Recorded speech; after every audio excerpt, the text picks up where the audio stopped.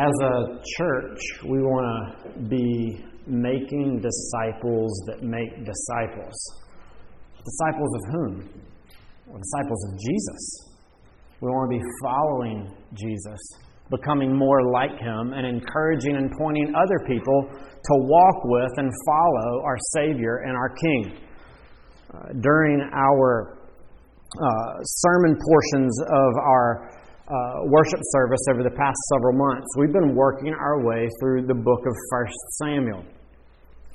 Now, some may have questions of, well, if you're trying to learn how to follow Jesus and be more like Him, why in the world would you be in the Old Testament? Well,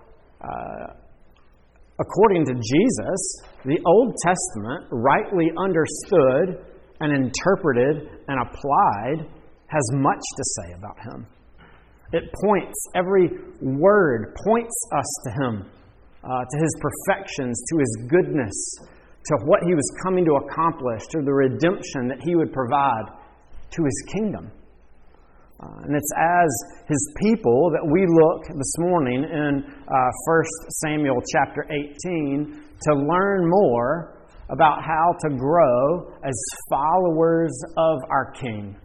Followers of the one that God has chosen to deliver, to save, to rule, and lead His people. If I'm doing my job rightly on Sunday mornings, as we come to the Scriptures, then we should hear much of Jesus.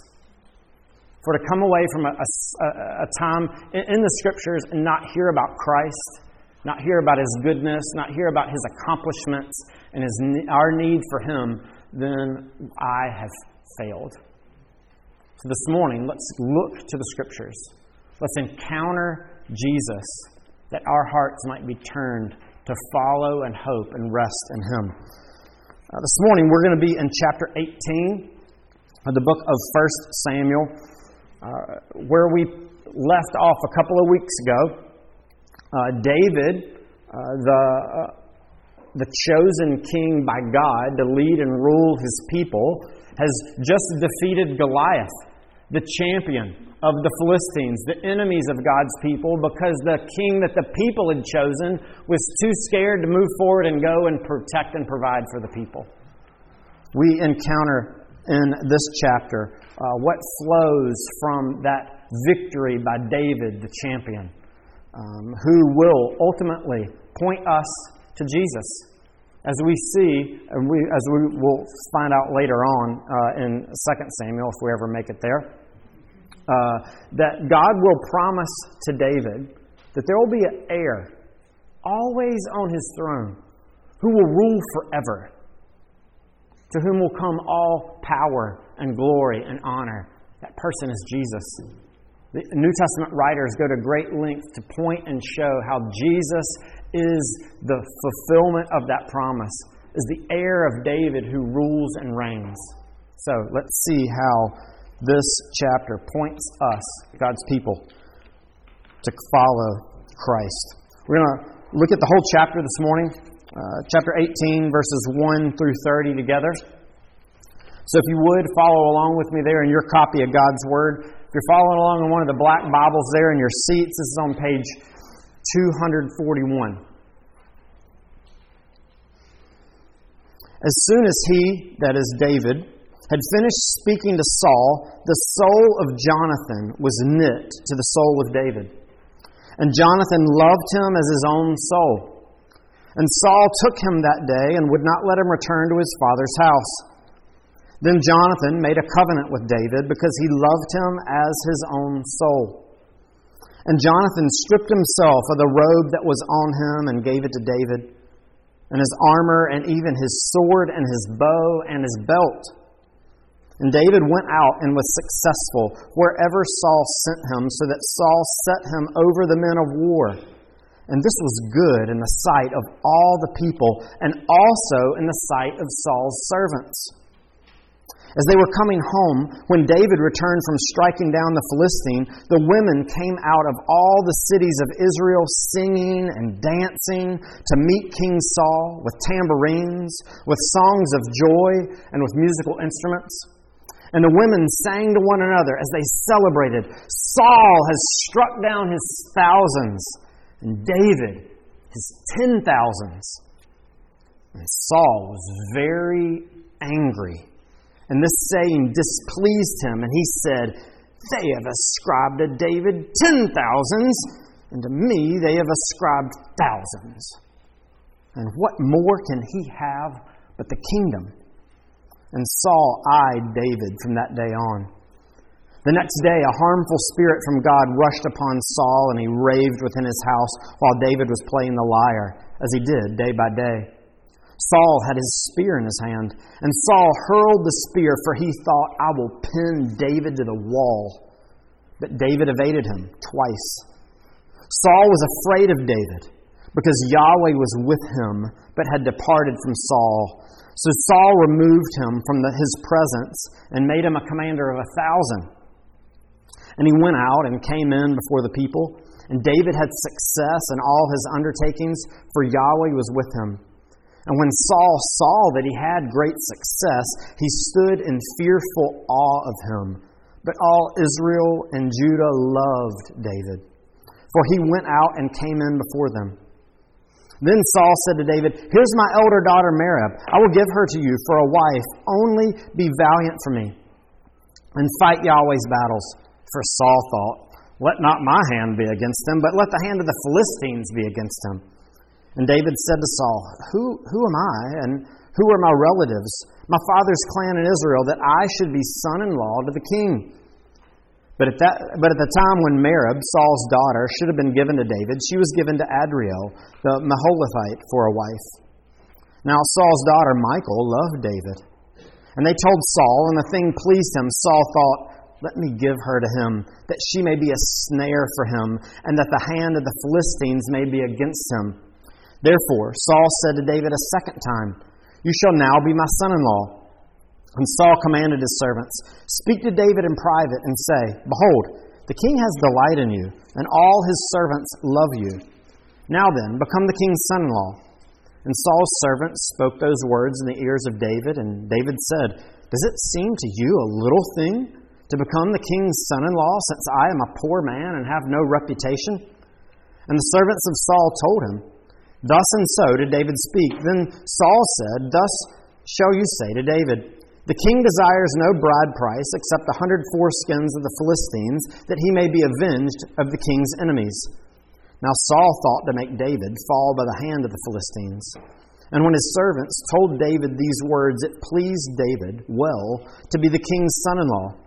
Before the time had expired, David arose and went along with his men and killed 200 of the Philistines.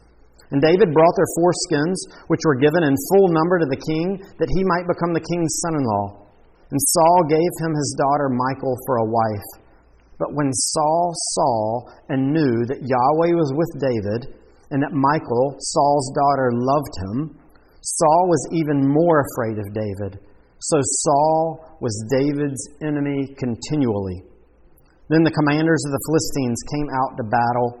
And as often as they came out, David had more success than all the servants of Saul, so that his name was highly esteemed. Let's pray. Our God, we thank you for your word. We thank you that through it you are changing us. Through it you are working in us and in the world. We thank you that it is not myth or tradition, but it's the very Word of God that comes with power. And we ask this morning that in a powerful way, we would encounter you. We would encounter Jesus. Holy Spirit, that you would apply the very Word of God to the hearts of all of us in here. That we would encounter Christ and be changed. It's for His glory, and in His name we pray. Amen. Following Jesus as God's chosen King.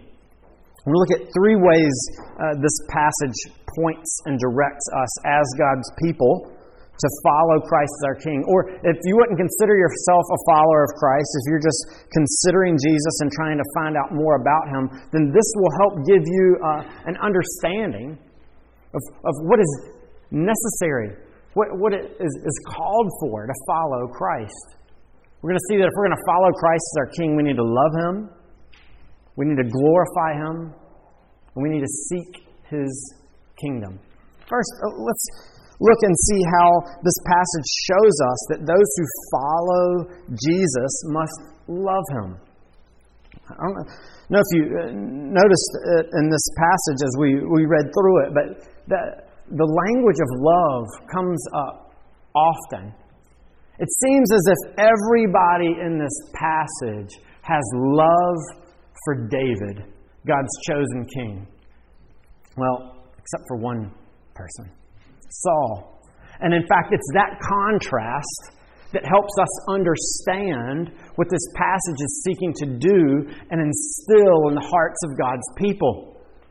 Saul, the rejecter of God, the rejecter of God's king, his heart attitude and response to David is not what should embody the people of God. It's everyone else in this passage who has love for God's anointed one. Love for God's king. Notice first how we see they love him because of his words. Did you notice that in verse 1? Look at Jonathan. As soon as he, David, had finished speaking to Saul, the soul of Jonathan was knit to the soul of David. And Jonathan loved him as his own soul. It's in response to hearing the words of the anointed one, the words of God's chosen king, that Jonathan's response is to love David, to love him and to desire to be in a covenant relationship with him, to love him and want to be connected with him. Notice how it goes on in verse 3. Then Jonathan made a covenant with David because he loved him as his own soul. Now some people want to seek to reinterpret this passage and portray this relationship between Jonathan and David as one of homosexuality. That's the farthest thing from what this passage has anything to do with. Like I've said, we're getting ready to see everyone in this passage has a love, a loyalty. Their hearts are drawn to David as the king. And here we see Jonathan being the first one to respond in this way. He's loving the anointed one because of his words. But also notice others here love David, love God's king because of his success, his victory. Look in verse 16. We'll pick up back in verse 14. And David had success in all his undertakings, for Yahweh was with him. And when Saul saw that he had great success, he stood in fear for all of him. But all Israel and Judah loved David, for he went out and came in before them. That language of going out and coming in is one of battle. It's one of war. Remember, this is what the people longed for when they had a king. We want a king that will go out and fight for us. Go out before us and fight our battles. But what has Saul done? Nothing. He's afraid. Yet here, David, as God's chosen king, the man of God's own choosing, he has great success. God is with him. And the response of the people through viewing and seeing the success and the victory that their chosen king has is one of love. They delight in him. They celebrate him. They rejoice in him. Notice, it's not just because of his words that the people love him or his success that the people love him, but it's also because of the extent to which he goes to win those that he loves. Notice another person whose love is mentioned here is Michal, Saul's daughter. Look down in verse 20. Now Saul's daughter Michal loved David. It's interesting in this passage that's talking about this relationship and the courtship, I guess you could say, of Michal and David. It begins here with this this statement of Michal's love for David. And in fact, this account of their interactions and David needing to secure a bride price for her ends with the same language. Look in verse 28. But when Saul saw and knew that Yahweh was with David, and that Michal, Saul's daughter, loved him. Again, that love comes up again. It's sandwiched. It's mentioning the love that Michal has for David, and then the love that Michal has for David draws our attention when it's sandwiched like that to see what is it that is driving her love. What is in the middle of this account? In the middle of the account is the extent to which David goes to win and secure her. You notice through this, when it's mentioned and talked about, remember one of the prizes that the one who would be the champion and go and defeat Goliath would be that he would be given the daughter of the king. When Saul finally comes around to fulfilling this promise, it takes a couple of daughters before he gets to Michal, but finally he agrees to it. But David's response each time is, "Who am I? I'm poor. I don't have enough." He doesn't have the money or the means to provide the bride price to pay to secure his bride. Saul gives him a tough and difficult task. The lives of 100 of God's enemies.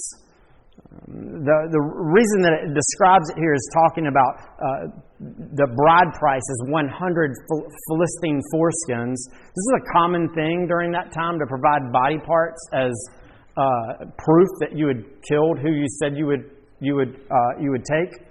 And of Israel's surrounding the peoples around them at the time, the Philistines were one of the few people groups that did not practice circumcision.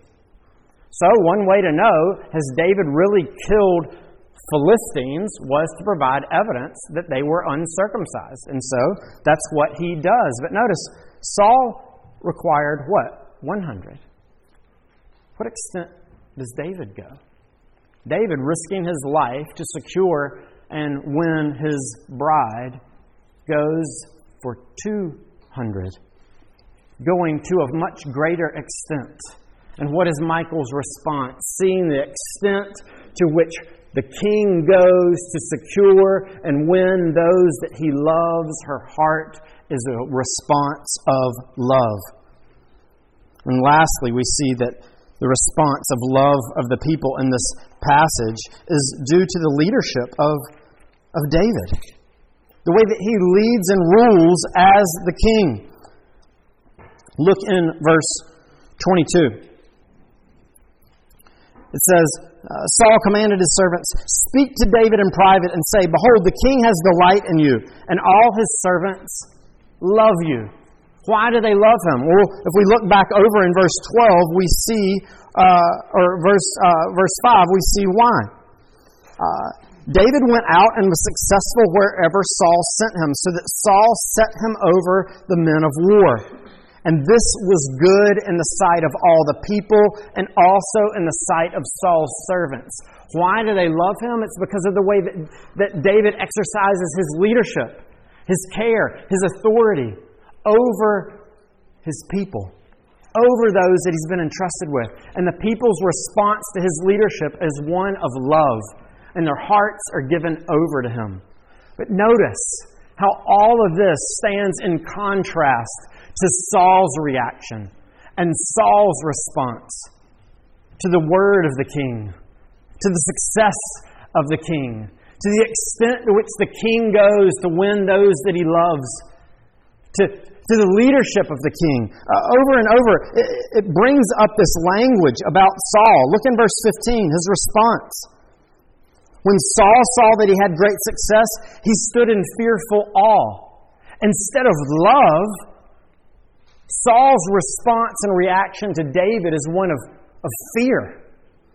As he continues to go on, it comes up to see his reaction and response. In verse 21, his desire and his plan is, how can I get rid of David? I don't love him.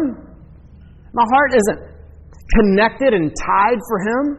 I don't have great affection or loyalty to Him? What do I want to do? I want to get rid of Him. What is the opposite of love and affection but enmity? And is that not how we see Saul responding here? He doesn't love David. He is his enemy. In fact, in verse 29, the narrator tells us that is exactly what is going on. Saul was even more afraid. There again, it comes out. This is in response to Yahweh being with David and Michal loving him. Saul was even more afraid of David. So Saul was David's enemy continually. Instead of love, it's one of enmity, of hatred. What about us as we think, as God's people, think of our chosen king, the fulfillment of all that David was pointing to the coming of the Christ, of Jesus of Nazareth, God in the flesh. What is our heart response to Him? What is your response as the people of God when you hear the words of your King? His words of peace, His words of grace, His words of truth, His words of forgiveness, His words of promise. Does your heart fill with love? As you read the Scriptures, is your heart moved more to love and delight in this King who has come to save and redeem you? What about as you reflect on His success, on His victory on your behalf? What enemy has He not overcome? How has God given Him great success to defeat all of your enemies? We've talked about this before. Our sin, the world, the devil. Jesus is victorious. He has accomplished all that our God entrusted Him to do. Why? Because of His love. His love for you. Does His victory, as we look and think about all that He has accomplished, move us to love and delight in Him? Here, in this passage, we see David going to great extents to secure and win his bride. The New Testament Scriptures, when it talks about the bride of the King, it speaks of the church being the bride. Michal loved David because of the extent to which he would go to win her. What about you and me, the bride of Christ? What extent did he go to leave the glories of heaven, to take on flesh, to suffer, to be willing, and in fact with joy, to give up his life in order to secure and bring about your deliverance and your redemption, not just now, but for eternity, so that you are fully secured in His love and His redemption. Does that move us to love and delight in our Christ who leads us with service and compassion and grace? Listen to what John, one of Jesus' apostles, says about this love that we should have. By this we know that we abide in Him and He in us, because He has given us of His Spirit. And we have seen and testified that the Father has sent the Son to be the Savior of the world. Whoever confesses that Jesus is the Son of God, God abides in Him and He in God. So that we have come to know and to believe the love that God has for us. God is love, and whoever abides in love abides in God, and God abides in Him. By this is love perfected with us, so that we may have confidence for the day of judgment. Because as He is, so also are we in this world.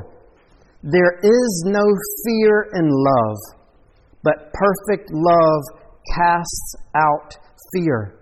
For fear has to do with punishment, and whoever fears has not been perfected in love. We love because He first loved us. Why does Saul not have love? Why is Saul filled with fear? because he knows that his rejection of God and his anointed is bringing about ultimately judgment and punishment. But that is not true for us who are looking and hoping and resting in Jesus. And the Scriptures say that that response to that love should be overflowing love from us, the people of God, to Jesus, the King of God. That is how we follow Him. We're called to love Him. But also notice, if we are to follow Jesus as our King, we're also called to glorify Him. Do you see how that comes out in this passage? Look over in verse 5. At first, it seems as if Saul is beginning to give David honor and glory. Look in verse 5. And David went out and was successful wherever Saul sent him, so that Saul set him over the men of war. This was good in the sight of all the people and also in the sight of Saul's servants. Due to David's success, Saul is beginning to glorify and honor David by giving him this great high position in his army over all of the men of war. And in light of David's success, notice the response of the people. Look in verse 6. As they were coming home, when David returned from striking down the Philistine, the women came out of all the cities of Israel, singing and dancing, to meet King Saul with tambourines, with songs of joy, and with musical instruments. And the women sang to one another as they celebrated. Saul has struck down his thousands, and David his 10,000s. They're ready to celebrate with joy, to glorify the King for the work that God has done among him. It's proper to see all that God is doing and for the response to be one of glory, of joy, of celebration. But notice Saul's response.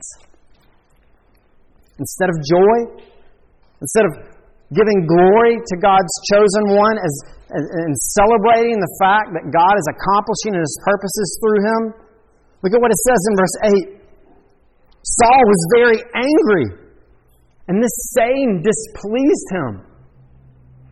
In my head, I read this next phrase as he's pouting. They've ascribed to David 10,000s, and to me they've ascribed thousands. The honor, the glory is going to David, and Saul can't stand it. Because if we are to follow God's chosen King, the anointed one, the glory must go to Him. And Saul, it's burning him up. He's filled with jealousy. The rest of the chapter begins to play out and show how he is opposed and is seeking to get rid of David. Because as long as David is in place, the glory is going to him and not to Saul. Even we see it as the chapter ends. David had more success than all the servants of Saul, so that his name was highly esteemed. What about us?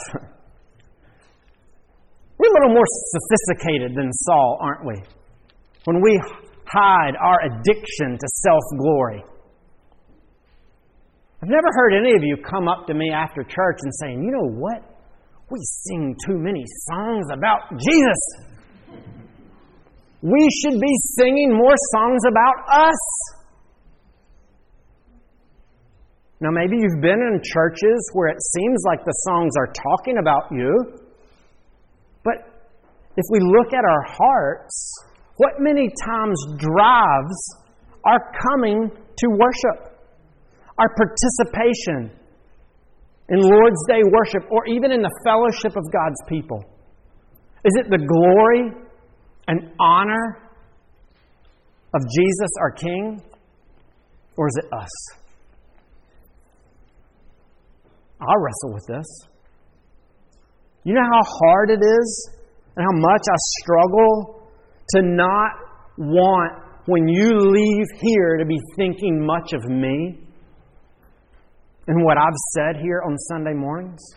My heart is saying, they're ascribing 10,000s to Jesus and only thousands to me. I want more. I want your praise. I want your adoration. At the expense of what? The glory of Jesus. What about you?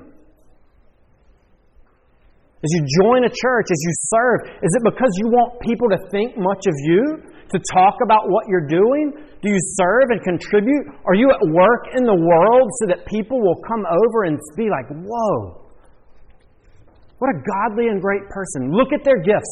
Look at their skills. Look at all they're doing. Thank you for the impact you've been making in my life. Is it good when you hear that? Yes. But what's driving you? Are you a part of churches and you pursue and seek to join them because of what you can get out of it? That the songs are in your favorite genre or style? That the decor looks like you want it to look like? That they have the programs that meet the needs that you and your family are looking for and that you're consuming? Because let's not forget what our hearts are screaming. Church, it's all about us and our glory. No. If we're going to follow Jesus, we must understand that it must be all about His glory. In fact, later this afternoon, I want you to go back, or go forward actually, and read over the first 11 verses of Ephesians chapter 1 and see how frequently and how often the glory of God is mentioned as being the focal point, the purpose, the reason, the driving force in all that God is doing in the world. We have been redeemed and saved and created to glorify our God and our King. And we see that in this passage. That we should rejoice that Jesus has received all glory and power and honor from our Heavenly Father. And we are beneficiaries of that. We're called to love Him. We're called to glorify Him. And lastly, we're called to seek His kingdom. Look back at verses 3 and 4 with Jonathan. Jonathan does something really strange here. Jonathan made a covenant with David because he loved him as his own soul. And Jonathan stripped himself of the robe that was on him and gave it to David, and his armor, and even his sword, and his bow, and his belt. Why would Jonathan do that? These are emblems of his status as the heir to the throne. The kingdom should be his. If David didn't step in, I would be the one taking over after my father. But is that Jonathan's heart? No.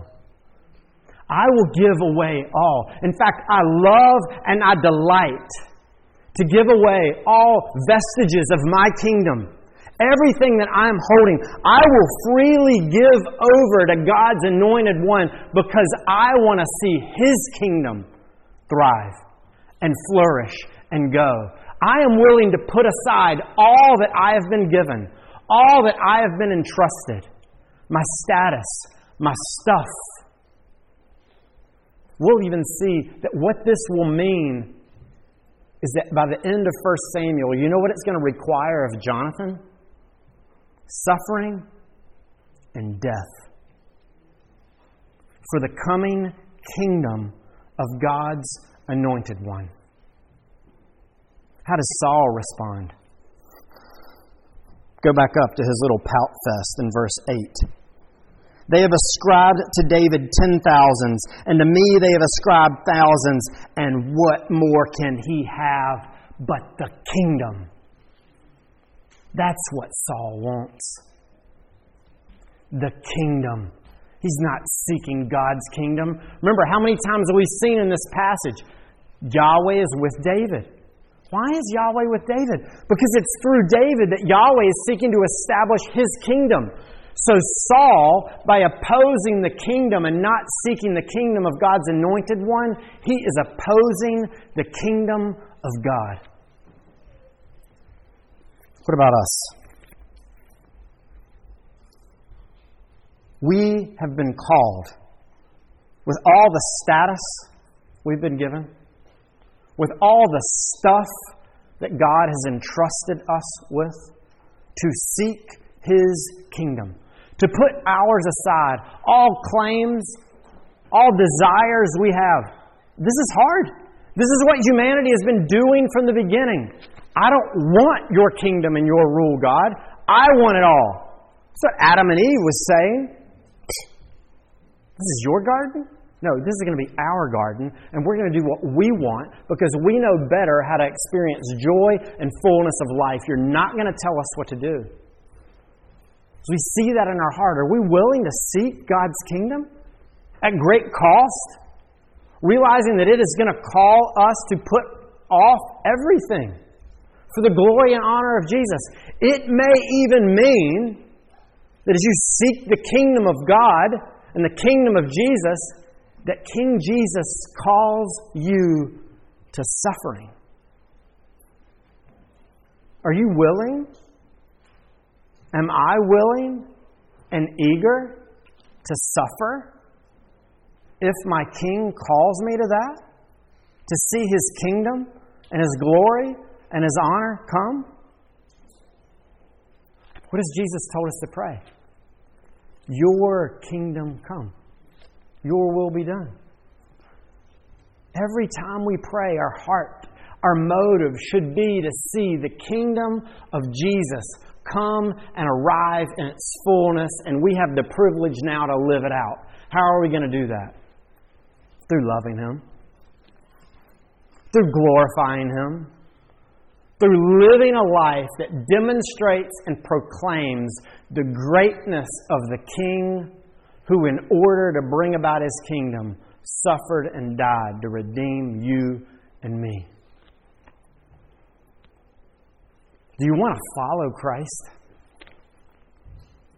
Do you want to seek after Him as your King? Then let's love Him. Let's glorify Him. And let's seek His kingdom. Let's pray. Father, we thank You for Your grace and Your mercy to us as Your people. We thank You for Your word. We thank You that we are able to hear and encounter Christ. We pray, as You know our hearts deeply, that we would let go of all other loves, all other desires for glory and honor and kingdom and rule and look and rest and hope in Jesus. For His glory, we pray. Amen.